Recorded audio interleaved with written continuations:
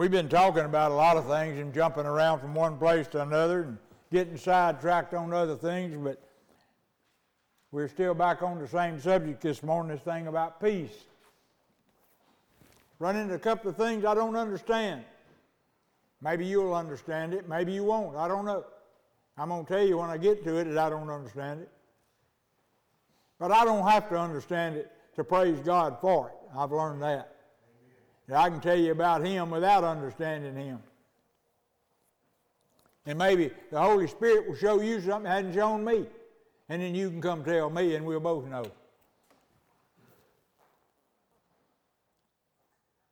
I've entitled this morning that you can give your peace. You give your peace. We've talked about having peace. But there's something this morning that Scripture talks about giving your peace away. And it's got some things in there that, like I said, I don't quite understand all of it. But I know it happens because God said it did. So let's turn, if you will, please, to Matthew chapter 10. And we'll listen here to what Jesus says about some of these things. About peace. Please remember what we said peace was.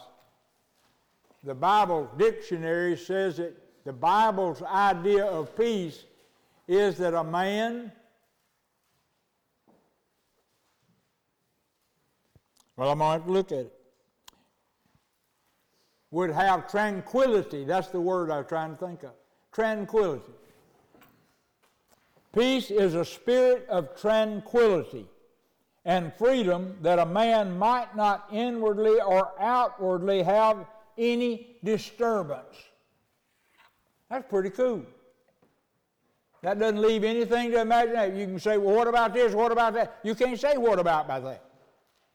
Because peace is a spirit where a man can have tranquility, quietness, rest, inwardly or outwardly, it don't matter. Anything in his life that would cause him to be upset, he can have peace from that upset and disturbance.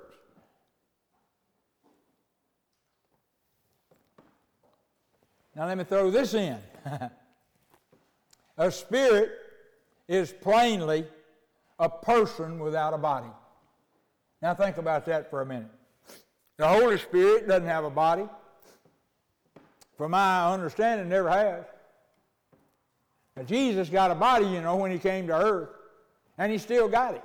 He's sitting on the throne up there now, interceding for us with a body. You can go shake His hand, put your hand on His shoulder. He never went back to the spiritual state, although He's spiritual, but He's not a spirit. He's still got His body. But these spirits they talk about, whether it be demons, you've got to look at spirits in the Bible to see whether it's good or bad. That's an interesting concept, I think, because we have to look at each other and tell whether we, each other, are bad or good by what we do. So when it talks about a demon, or a demon spirit, or a spirit, or an angel, which is a spirit, we have to look and see what they do before we know whether or not they're a good spirit or a bad spirit. That's the only way. Because when you come to a place and it says angel, you better read around in the context to see whether it's a good angel or a bad angel. Because the bad angels were kicked out of heaven with Satan. There was 1/3 of all angels in heaven. That blows my mind. That when Satan and God got into a disturbance with each other, there was at least 1/3 of the angels that thought that Satan was going to win. And they got with him. And they got kicked out with Satan. And they're the demons, I believe, that are on the earth now, causing us all these problems. But two things. Peace is a spirit, and it's also a person without a body. It can be that. If peace is a spirit, and a spirit is a person without a body, then peace can be a person without a body too, see. Look at, please, verse 34. Chapter 10 of Matthew and verse 34. Jesus is writing this because it's in red in my Bible. Verse 34, think not, Jesus said, that I am come to send peace on the earth. I came not to send peace, but a sword. Jesus said of himself, I didn't come down here to settle all the disturbances. I didn't come down here to bring peace. I really came to bring a sword. And that word sword is defined controversy and dispute. So he said, I didn't come down here to bring peace on this earth. I came down here to cause controversy and a dispute. And then he goes on to explain. Verse 35, for I am come to set a man at variance, or part a man against his father, and the daughter against her mother, and the daughter-in-law against her mother-in-law, and a man's foes shall be they of his own household. I don't know if you've ever had this experience to come to be known as a Christian and had people who were kin to you put you down because of it. And they can be harsh. And it happens. And we all know families that are split apart for no other reason than some of them believe Jesus Christ. We know that. For I am come to set it at variance against his father, and the daughter against her mother, and the daughter-in-law against her mother-in-law. He that loveth father or mother, verse 37, more than me is not worthy of me.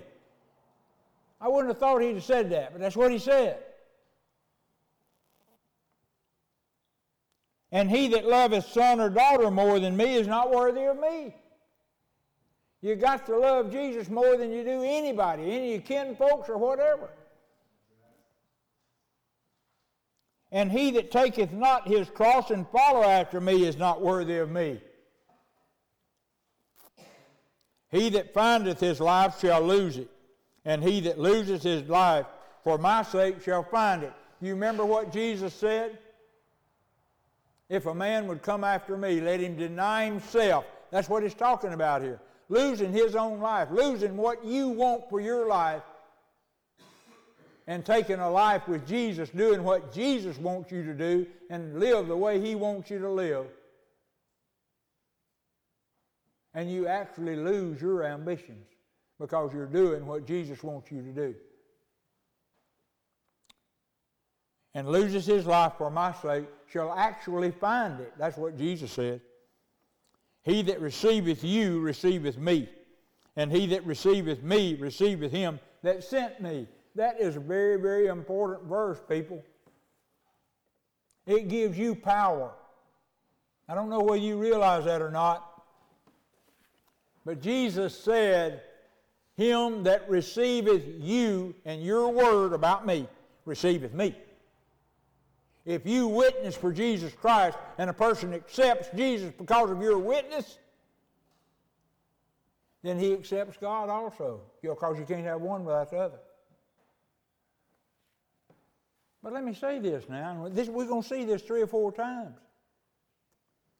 The great and wonderful God that we all worship thought so much of you and what you had to say about him. He trusted you to explain him to other people that you know. And he's taken your word for it. That's trusting somebody mighty lot. Mighty lot. I mean, I think about people that I could choose to go and tell somebody that didn't know me about me. I wouldn't be able to pick a lot of folks for that job. But God picked a bunch of us. A bunch of us. And some of us, we can't talk. We don't know how to talk right. We got hillbilly accents like me. But still, he trusts us to tell each other about him. And that's important. That is a very, very important job that he has given each one of us.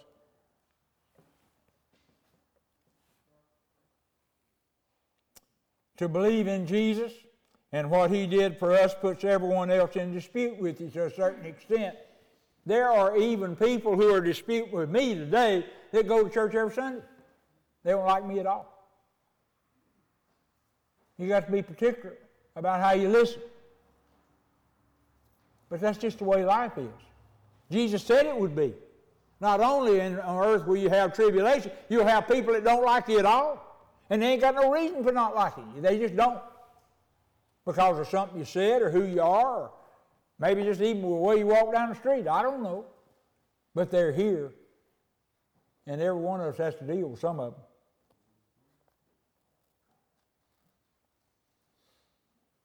He said they hated me and they're going to hate you. I'm just telling you. You let folks know that you follow Jesus Christ and you're trying to do everything He wants you to do, they'll hate you too. But now, let me say this. And you've got to get this idea, because it's true. And I don't know, you may or may not want to melt into the crowd and be one of them or not. I don't know. That's a personal thing. But let me tell you something. Back in the day when Jesus and the apostles walked this earth and shared with other people, there were people who wanted them dead because they believed. This thing was a lot more serious back in that day than it is today. You got people today that go to church every Sunday, and you say something nasty about Jesus, and they just pass it off. They're like, it don't matter. Folks didn't believe like that then, y'all. When they were hooked up with Jesus, they were hooked up tight. And when people hated them and wanted to kill them, that was serious and it was real. And that's the way it was. And that's how important it ought to be today. But frankly, it's not. There are people that'll brag more about being in one denomination or another than they do about being followers of Jesus. That ain't right. That's not right. But they do it. And they're not serious. It's like the fellow that somebody told me one time, it's like, if you were there when the fish was caught, you know, I mean, you'll stand and testify. I mean, I saw him weigh that fish, it weighed 18 pounds.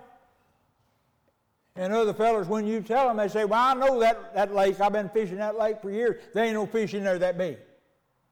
And what do? You about, well, you know, that if you were there and saw it, by golly, you stand there and testify about it. But if you just heard about it, you say, well, that's kind of what they said. And you're not as serious. Well, I'm going to tell you something, folks. People who have been visited by Jesus Christ and heard His testimony and heard the salvation that comes from the gospel, they can stand there with their hand up and argue you down about it. And that's the way we all ought to be.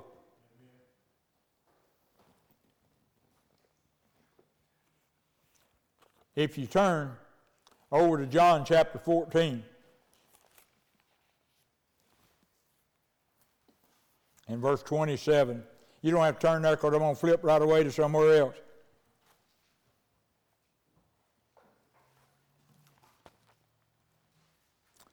John chapter 14 and verse 27. Well, let me introduce it with 26. He's talking about the Holy Spirit, and when He comes, He hadn't come at that time because Jesus hadn't died. He said He would die and go and get the Holy Spirit and send Him to us. But the Comforter, which is the Holy Ghost, whom the Father will send in my name, He shall teach you all things and bring all things to your remembrance whatsoever I have said unto you. That's two jobs of the Holy Spirit. He's got about 7 or 8. But two things He does is teach you Scripture, teach you what Jesus said, and brings to your remembrance what you've already learned. If you've read something in the Scripture and it's somewhere back in your computer brain, back in the memory section, but you don't see it every day, and some situation comes up and you need that to remember what God said in His book, the Holy Spirit will bring that verse, if it's not but one word of it, back to you, and you'll remember what was said. That's His job, to teach you and to make you remember what Jesus said. Peace I leave with you, Jesus said. Peace I leave with you. My peace I give unto you. Not as the world giveth I unto you, but my peace I give. The world can't give you, Jesus said, the kind of peace I can. You can look for it all you want to. You can think if I just had that new car, I'd be a peaceful man.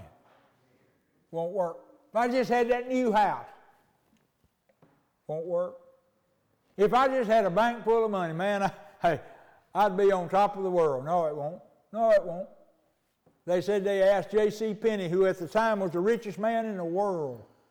Look, we can ask you and you can tell us honestly because you've been there. How much money does it take to satisfy a man? You know what his answer was? A little bit more. A little bit more. There's not enough that can satisfy anybody because everybody that's greedy wants a little bit more, no matter how much they got. And that's the way it works. But Jesus says, I give my peace to you. Now look what Jesus just said before in that other verse. I didn't come to bring peace in the world. What does he say here? I come to bring peace to you. Amen. I said it to somebody said, that's really neat, man. I hadn't thought about that. Sometimes when a sailor's in a mess, he's in a storm. Several times there were sailors in this book were in a mess. And they said, they went and woke Jesus up and said, don't you care whether or not we live or die? But let me tell you something. When Jesus woke up, he calmed the storm. He said, hush. Just like he said in my Bible, just like you'd speak to a dog and say, hush, hush your barking. And that storm got real quiet when Jesus said that. The words that the King James put in there was, peace, be still. And it said, all he said was, hush. Just hush. And the storm got quiet. Sometimes he takes the storm away in your life, people. And sometimes he don't calm a storm, he just calms you. If you look and read the 4 Gospels, the way Jesus lived in Acts, it tells a lot about him in there. You'll see that a lot of times he didn't do a miracle and get rid of the problem. But the whole time he had peace. He stood there with problems all around him and was just as peaceful as he could be. And that's the way he wants me and you. He don't want to have to remove the problem. He wants you to have peace in the problem. Because it's been said that Satan will use fear in your mind to mess your mind up where you won't know what to do. But if you've got peace, you'll think about what needs to be done and do the right thing at the situation. So God doesn't always take the problem away. Sometimes he just makes you peaceful so you'll know how to handle it. But the thing is, some of you remember James Bond. You ever seen all kind of problems he had, everything coming at him from 17 different ways? He stood there like there wasn't no problems at all. Of course, he was a fictional character. Somebody wrote about him and made him out to be that way. But Jesus was like that, and Jesus wasn't fiction. He was real. And he didn't get upset. And he tells us not to be upset over and over and over. Have peace. You pray for peace. I'll give you my peace. My peace is not like what you get in the world. You can't get peace out of the world. I don't care what you get. But you can get my peace because it's different. That's what he said.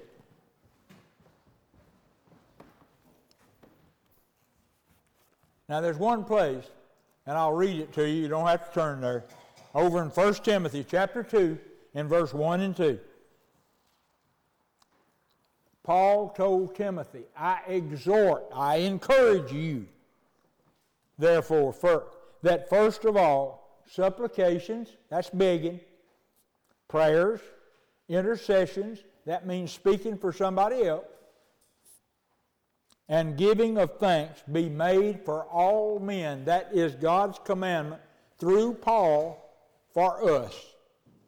You supplicate, you beg God for what you think needs to be. And you intercede for other people. You say, Lord, please straighten him out, or teach him this or that, or change his situation where it won't be so bad. Give him peace. Don't give him so much pain. We do that all the time, and he says that's what we're supposed to do.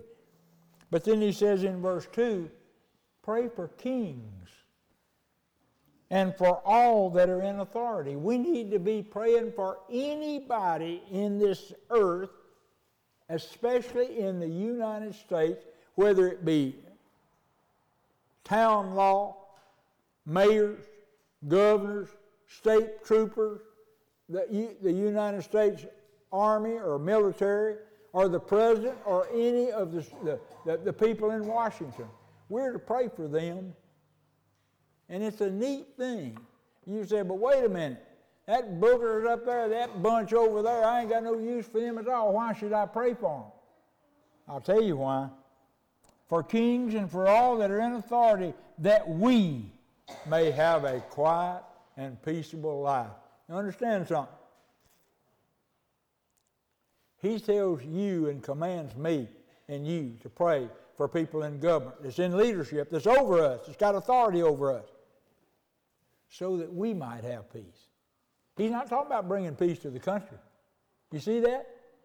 Everything he says, and I've read already, is about you and me having peace. And he says even pray for our government so that you and I can have peace. Now, it's an interesting thing I discovered years ago in 1 John, that book. All through that book, John is talking about us and them, and we and they. Now let me tell you something, folks. You may not, but the people who wrote the Bible made a big distinction between us, Christians, and them, the heathen, the unsaved. They made a great distinction. And the writers in the Bible are all time bringing up the fact that they knew who was around them and who was Christians and who weren't. And there's a different prayer for both of them. And you're to pray for everybody who's a believer. Now you'd also pray for those others they might believe, but that's the only prayer you can got for them. Because you can't get them out of trouble, because the evil man's going to be in trouble. He's going to bring it on himself because he does bad things.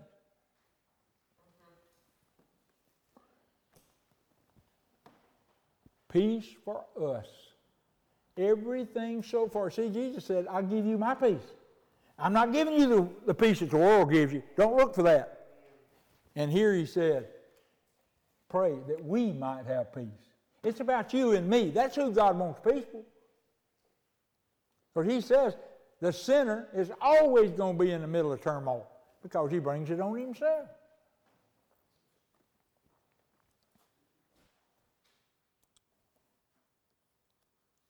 Look at Matthew 10 again and verse 11. We're going to look at another part of that chapter and what he says. Now, I want to try to set the stage for you. Jesus was sending out disciples. He had a good many people, up to 120 at one time, it said, that called themselves the real followers. They were the real followers of him. They were serious about it. They weren't playing. And Jesus sent out his disciples, the 12, in 6 different ways, 2 at a time. And he told them to go and speak to the people who were in places that he was going to soon visit. Kind of introduce me, I'm coming, so, you go ahead of me and let them know who I am. Then, at one point, he sent out 70 of them, 2 by 2. Now, this is the instructions he's given to those 70.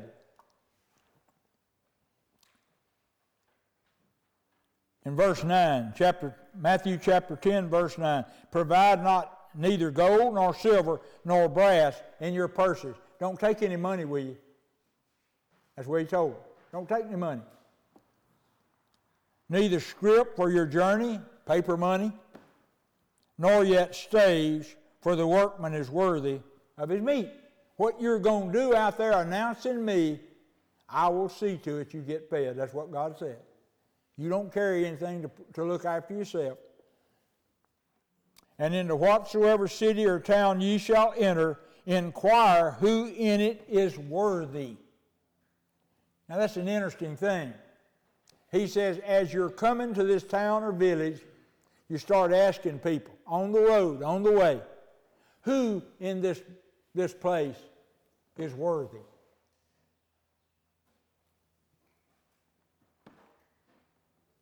And there abide till you go thence, until you leave.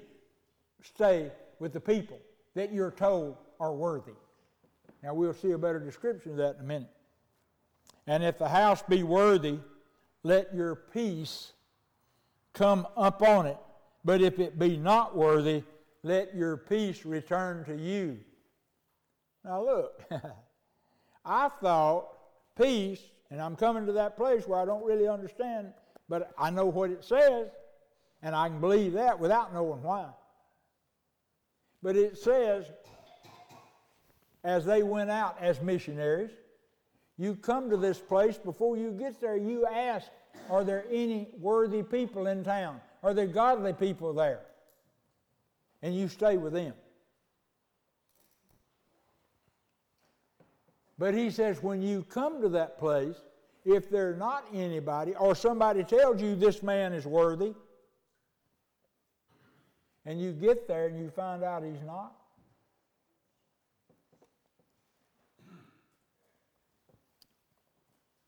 but if it be not worthy, your peace will return to you. Now listen, folks. He talks about saluting. And when you come into a house, salute it.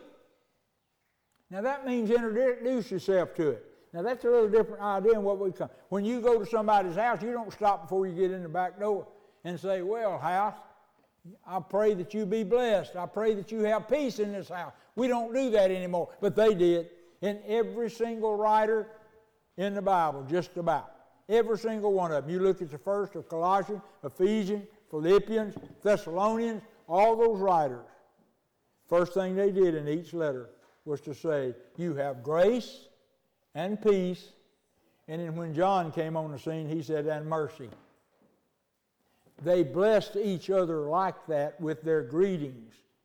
And it was worth something. When a just man, a worthy man, told you he wanted you to have his peace, you had it. And it didn't leave you. We don't do that anymore. But I'm telling you this, you have that power to do that. You can give other people that you feel for, other worthy people, you can give them your peace. Now let me ask you this. Have you got peace this morning? Do you feel peace as a Christian? Do you feel like that God has kept trouble away from you because you've been a Christian? Do you feel like you've got a blessed life? Then you have peace. If you've got it, you can give it to somebody else. And it's real. Now, wait a minute. I just said that peace is a spirit. But you can't feel it. You can't see it. You can't touch it. You can't hold it in your hand. And it's a person without a body. But folks, you can give peace away. Like a tangible thing. Like it was a piece of cake. Or something that you could hold in your hand. You can give it away to people. And you notice Jesus and his followers, as they moved about the country, they would say, peace be unto you. They would say, peace be unto your house. If you ever come up to my front door and stop a minute and say, Lord, please bless this house with peace, I'd appreciate it like you wouldn't believe it. Because it's real. And Jesus says it's real. Even though we don't do it anymore, we don't think about it, it's real. And that's the reason I'm telling you about it. Because if you never utter one word about it, you can say under your breath or to yourself, Lord, bring peace to this house. You can even ask God to bring peace to your house. It's real. But now look at what he says. Verse 14. And whatsoever, and whosoever, shall not receive you. They will not receive you as a Christian. They will not listen to your testimony about Jesus Christ. They will not listen to what you're telling them about what you believe. And whosoever shall not receive you nor hear your words, when you depart out of that house or city, shake off the dust of your feet. Stop.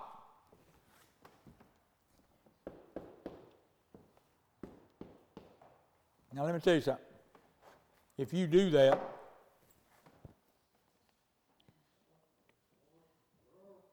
verily I say unto you, verse 15,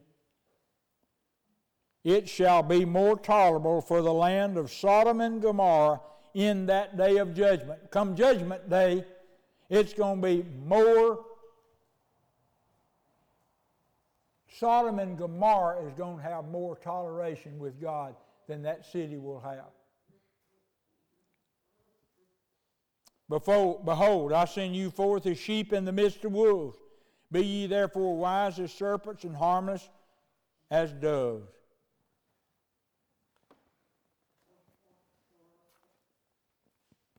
Let your peace come upon it.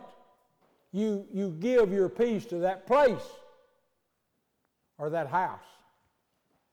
Or let your peace return to you. Inquire who in this town is worthy. Or shake the dust off your feet if there's nobody. Now listen. Essentially what you're doing by stopping and shaking the dust off your feet because they wouldn't accept you in that town, you're putting a curse on the place. A real curse, a God curse. And God says, because you, like I said a while ago, your voice is so important to God. When you put a curse on a place, God acknowledges it. And He honors it. And He keeps it that way. Do you realize that you have that kind of power? It's plain here. If you're reading the same thing I am, it's plain you do. Do you realize that you do? Do you know you do? Do you act like you do? That's how important you having Jesus Christ living in you is. It is.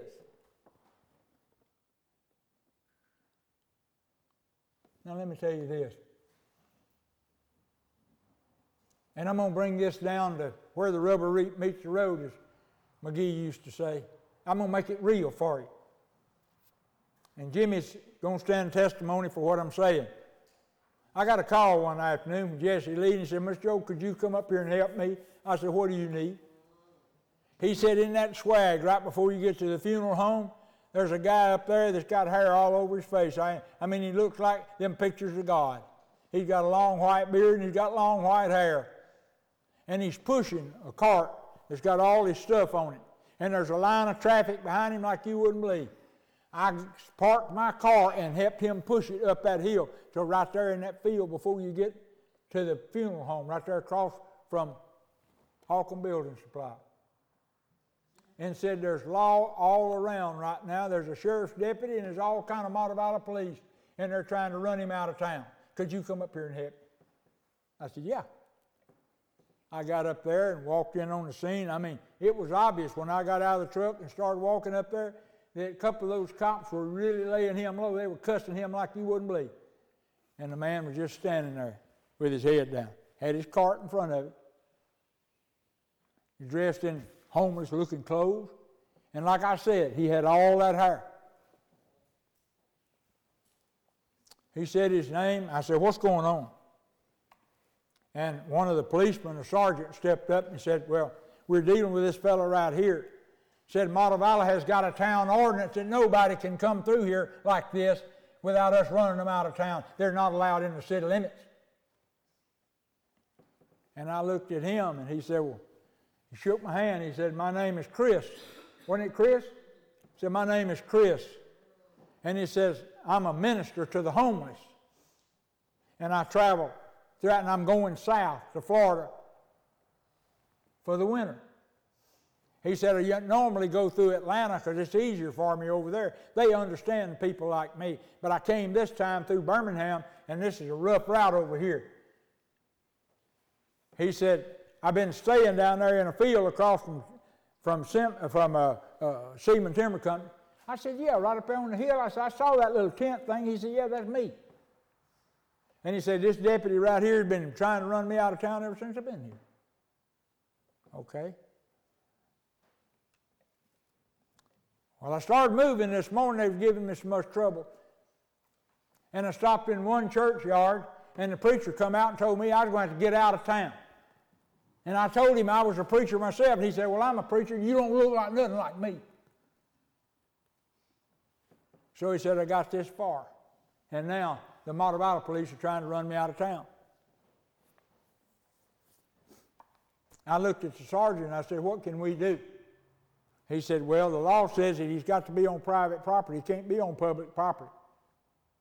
I said, well, where can we put him that's not on public property? He said, well, right down there in front of the veterinary clinic, there's a field there, and said it's got some bushes in the back of it, and said you can just pull his cart back behind those bushes where the public don't notice it, and he can spend the night there. I said, well, if you'll let him do that, me and one of my buddies will make sure he's out of town the next morning. We'll get a trailer and load him up and haul him out of here. Well, when I got down there, we got him down there to that place. And Jesse Lee told me, said, Mr. Joe, you wouldn't believe how them folks were treating him before you walked up. I said, well, we're not going to treat him that way now. So I called Jimmy. We got his trailer hooked up the next morning to his truck. We went up there and loaded that guy up and carried him down on Highway 31 because the police told us don't carry him to Clear. He wanted to go to Clear. Don't carry him to Clear. They're worse up there than we are here. So we carried him down. You know where the Lighthouse Church is down there on 31? Between, Jemison and Thorsby? And we put him in the parking lot. And I said, but this is going to be fine for you? He said, yeah, this will help me on my way. And that man sat in the back of the seat of Jimmy's truck and quoted Scripture like nobody ever seen. Benny Hubbard down in Bibb County is the only man I ever seen quote Scripture like this man could. He knew that Bible backwards and forwards and upside down. Now let me tell you something, people. You wonder why things are happening? That man knew the Bible so well, he knew exactly what I just read to you. And I have no doubt in my mind that when they treated him that way in a town, he shook the dust off of him. And you know what it says in my Bible? That it's going to be more tolerable for Sodom and Gomorrah in the day of judgment than it is for that town. Now, you want to know why the churches in some of these towns are drawing up? Yeah. Amen. I'll tell you why. Because there are people like Chris, who is a true minister, who don't look like a local pastor, who don't dress in $1,000 suits, shakes the dust off of that town because he tried to do something about it and they wouldn't listen to him. It says in another place in the thing in Luke, you make sure you tell them that the kingdom of God has come near you, but you ran it off. Is it no wonder that some of them churches that I was into when I was a kid that had 300, 350 people have got less than 50 now? Some of those churches that run 70 or 80 or 100 have got 7 or 8 people in them. God turned his back on them. Their church, they got crosses around. But you can go around there and a lot of times you don't see much of Jesus. You don't hear much of Jesus either. They talk about all kind of other stuff. Is that real? I don't know. You decide. You got the same Holy Spirit I got.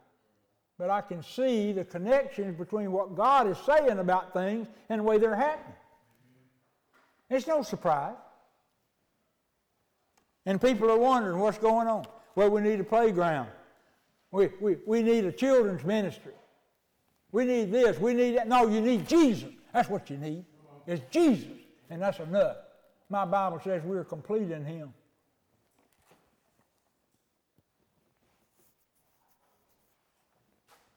Over in Luke that I was talking about,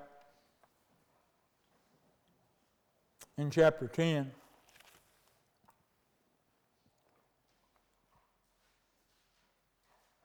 in verse 2, therefore said he unto them, the harvest truly is great, but the laborers are few. Pray ye therefore the Lord of the harvest that he would send forth laborers unto his harvest. He'd send people out to speak for me. And he goes on to tell what he did in the other one. Don't carry any purse. I'm sending you out among wolves, he said. And whatever house ye enter into, first say, peace be unto this house. And if the Son of Peace, you know who that is? That's Jesus. If the Son of Peace be there, your peace shall rest upon it. If not, it shall turn to you again. Now there's the explanation. What is it you're asking about when you go into a strange place? Is there anybody worthy? You know what they're saying? Is there anybody in this town a Christian? Does anybody in this town love Jesus? If it is, you go and live with them. And don't live anywhere else, he told. And in the same house, verse 7, remain, eating and drinking such things as they give, for the laborer is worthy of his hire. Go not from house to house. Don't travel around. And into whatsoever city ye enter, and they receive you, eat such things as they set before you. And heal the sick that are therein, and say unto them, the kingdom of God is come nigh unto you. You guys have got a little bit of Jesus come into this town when I came in preaching.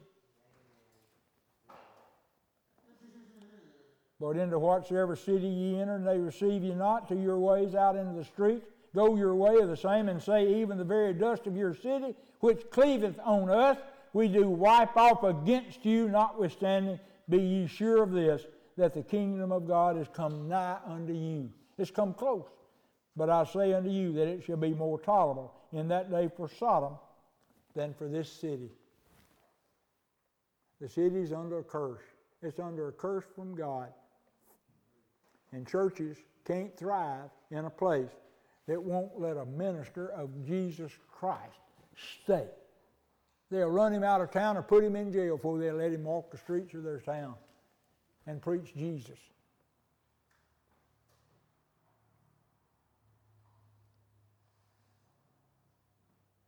Let me just read this to you. You don't have to turn there. It's in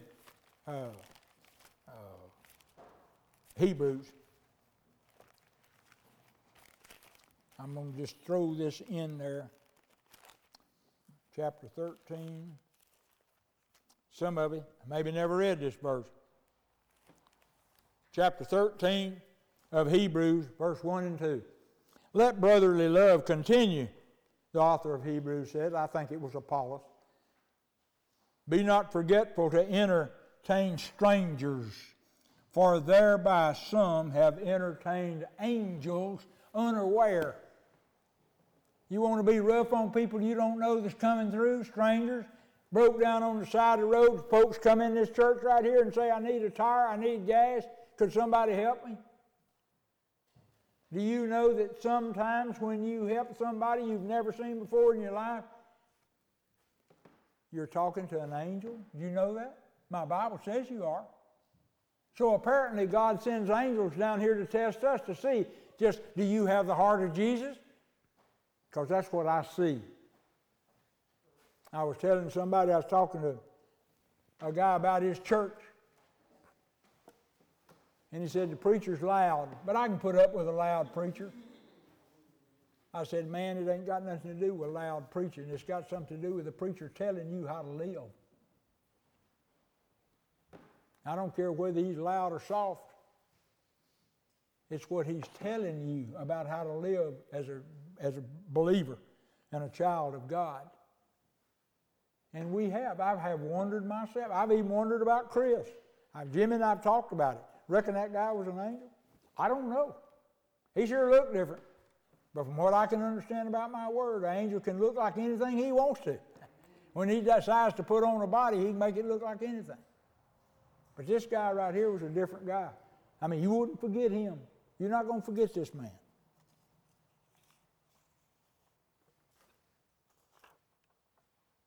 But I want to read you this. And here we're getting back to the power that you have, you and I have, because Jesus says so. He says we have it. In verse 16 of chapter 10, Jesus says, he that heareth you heareth me. When you tell people about Jesus, however you tell them about Jesus, they're hearing Jesus Christ. In you, they're hearing Jesus. And he that despiseth you, Jesus says, despises me. And he that despiseth me despises him that sent me. Let me tell you something. Believers, When people put you down because of what you say about Jesus, they put Jesus down and they put God down. All three of them come in the same package. They put the Holy Spirit down. Did you know God treated you that way? Can you remember speaking to somebody about Jesus and had them turn you down? Flat-footed, turn you down, didn't care? Can you remember that? That's where they are today. Don't you think for one moment they're not? This is some serious stuff, y'all. And it involves you.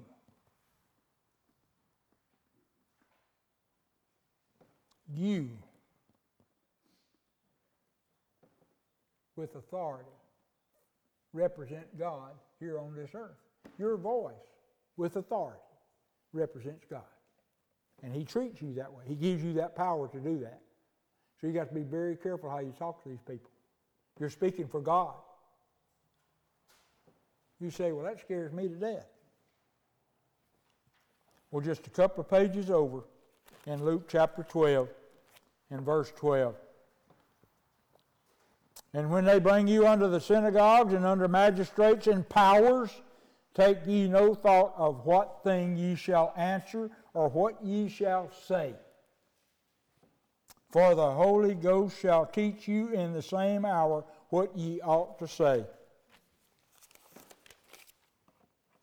Now let me tell you something, folks. Jesse Lee didn't know no better. He called me and said, come up here and help me. All Jesse Lee knew was this man said he was a preacher, so I ought to help him. Have you got that commitment? Have you made a commitment to God that whatever I find out is in your book, I'm going to do it? Whatever Jesus said, I'm going to do it? That's what Jesus wants. Because the very thing He can't have happen is to put the Holy Spirit, all that power in you, and then not be able to control you. That's what it's all about.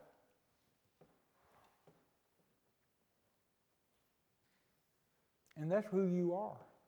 And that's who I am. And I hope, if you didn't know before, you know from what's just been said from the book, from the pages of this book, word for word, that you need to be particular about who you are and what you got. Because the greatest being that created the world, that there's never been anything like Him. Jesus wasn't even like God. The greatest being that ever was trusts you to speak for Him. That's big. Don't mumble around. Don't mully grub. Don't look at the ground and kick the dirt. Stand there and look the man in the eye or the woman in the eye and tell them about Jesus. Or the young'un, you kids. How many kids have said something and moved another kid? I said something when I was walked the aisle at 10 years old. And two people that I said something to, two of the same age as me, were baptized the same night, 2 weeks later. So what I'm saying, this is who you are. Don't play with it. Please don't play with it. Don't compromise it.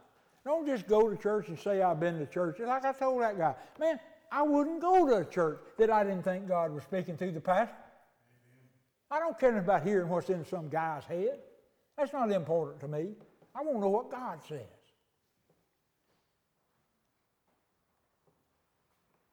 Please understand this. Because God's not playing here.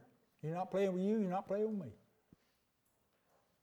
And I believe that's the reason that we can sit up here Sunday after Sunday after Sunday and stand before God and praise Him and worship Him and sing hymns to Him and use our prayer and have answers to our prayers, is because somebody in here is more serious than somebody else.